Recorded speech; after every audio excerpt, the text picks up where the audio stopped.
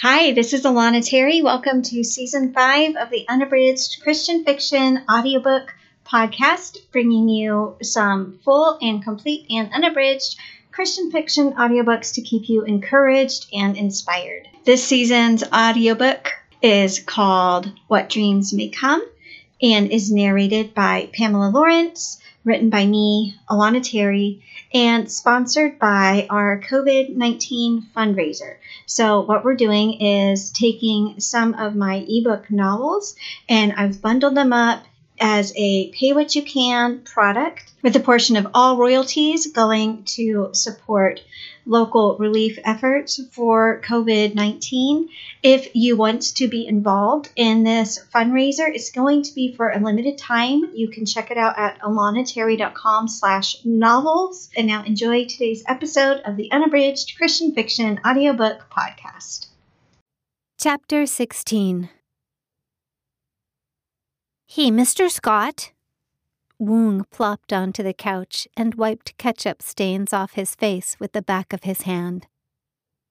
"You know what I was wondering?" Scott felt so relaxed, even though he knew he had to get back to his apartment soon. Carl was famous for his Sunday afternoon naps, and Scott didn't want to impose on his family's hospitality more than he already had. "No," he answered Woong. "What?" "What I'm wondering is how come God sends out tapestries in the first place?" Scott tried to make sense of the question. The Lindgrens had adopted Woong from a South Korean orphanage, and even though there wasn't a trace of an accent to his English, he still got his words confused every once in a while. "Tapestries?" "Yeah, you know, people who travel all over to Africa and Alaska and stuff and nonsense like that to teach them folks who never asked Jesus into their hearts how to do it right." Scott chuckled.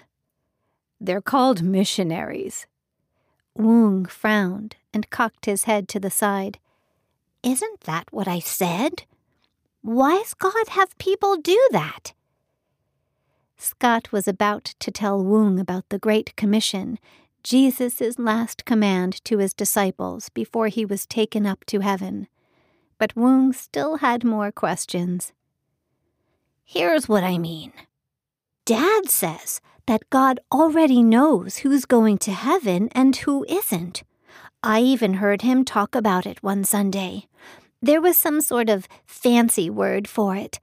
The doctor of electives, I think he called it, or something close to it." Before Scott could offer any corrections, Woong continued. "And here's what I was thinking. Let's say my dad's right, which I know he is on account of him being a pastor and stuff and nonsense like that. So that means God already knows which folks are on their way to heaven and which folks have to spend forever in the other place. Now, what I'm wanting to know is why people like you bother going out and being tapestries, since God's already got his mind made up." Scott stared at Woong, wondering how to simplify a debate that had made waves in the Christian church for centuries. "Well," he began, not because he knew what he was going to say next, but because he figured he had to start somewhere. "The important thing to remember when we talk about the Lord is that—" "Woong, honey," Sandy called from the kitchen, "I need you to clear those dishes off the table and give Mr. Scott a chance to relax. Okay, baby?" Woong pouted. "I'm not a baby," he grumbled and slid off the couch. Carl came down the hall after taking off his tie. He lowered himself into the chair across from Scott with a groan. "I'm getting too old for this." From the dining room, Woong asked his mom questions, which she answered patiently as she loaded up the dishwasher. Scott was always impressed when he came to the Lindgrens' home. There was a peacefulness here, a kind of calm that he couldn't quite explain. He wasn't sure if it was a result of Sandy's homemaking skills, maybe all the framed Bible verses she'd put up on the walls, or the love that radiated from this couple who'd spent their lives raising foster kids, adopted kids, biological kids, and grandkids.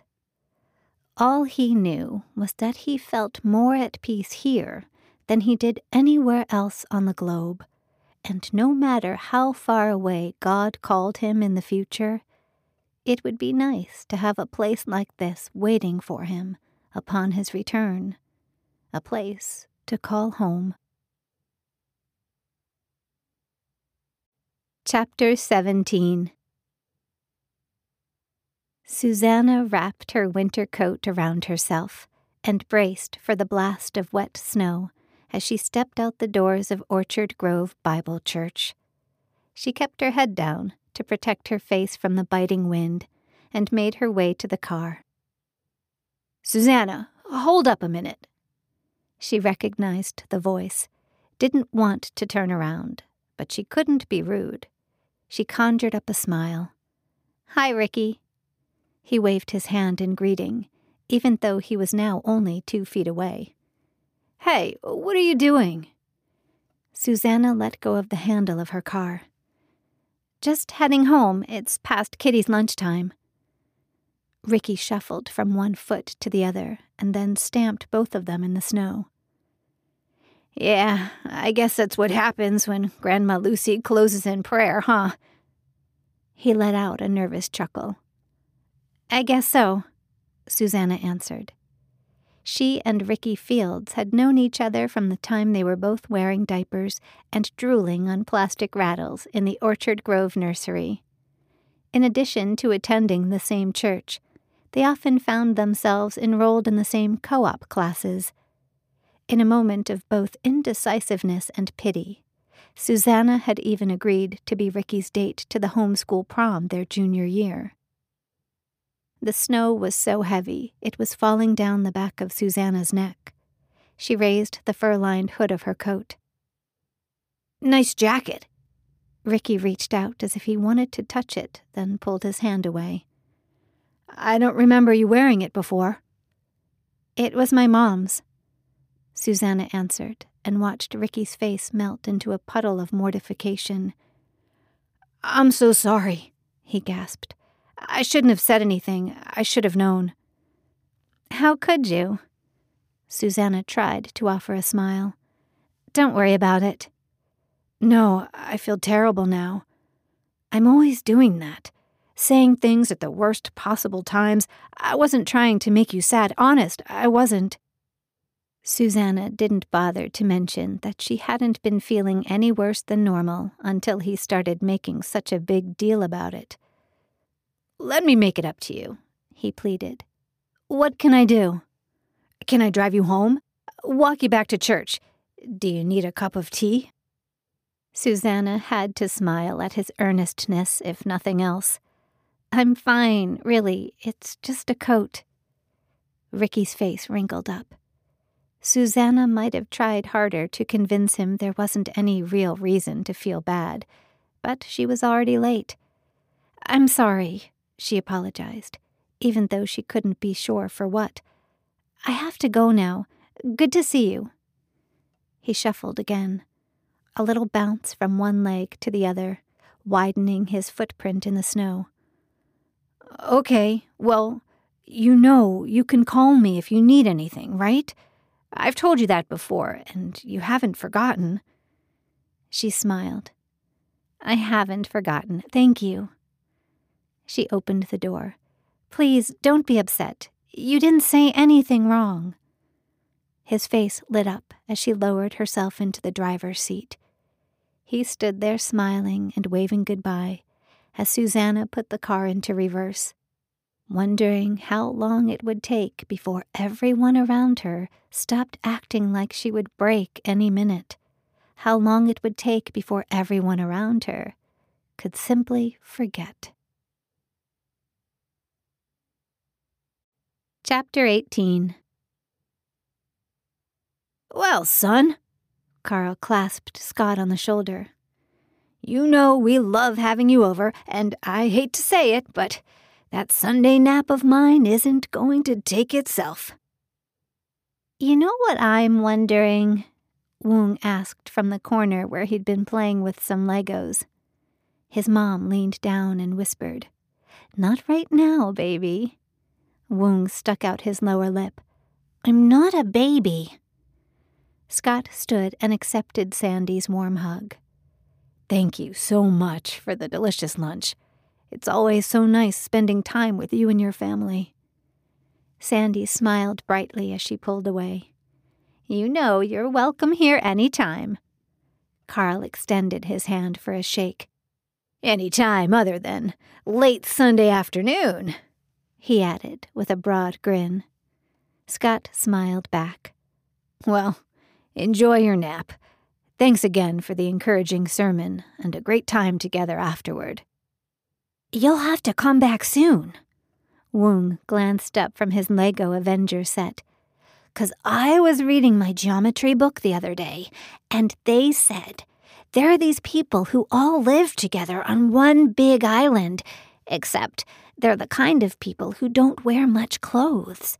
And when they get mad at each other and go to war, they actually eat each other right up.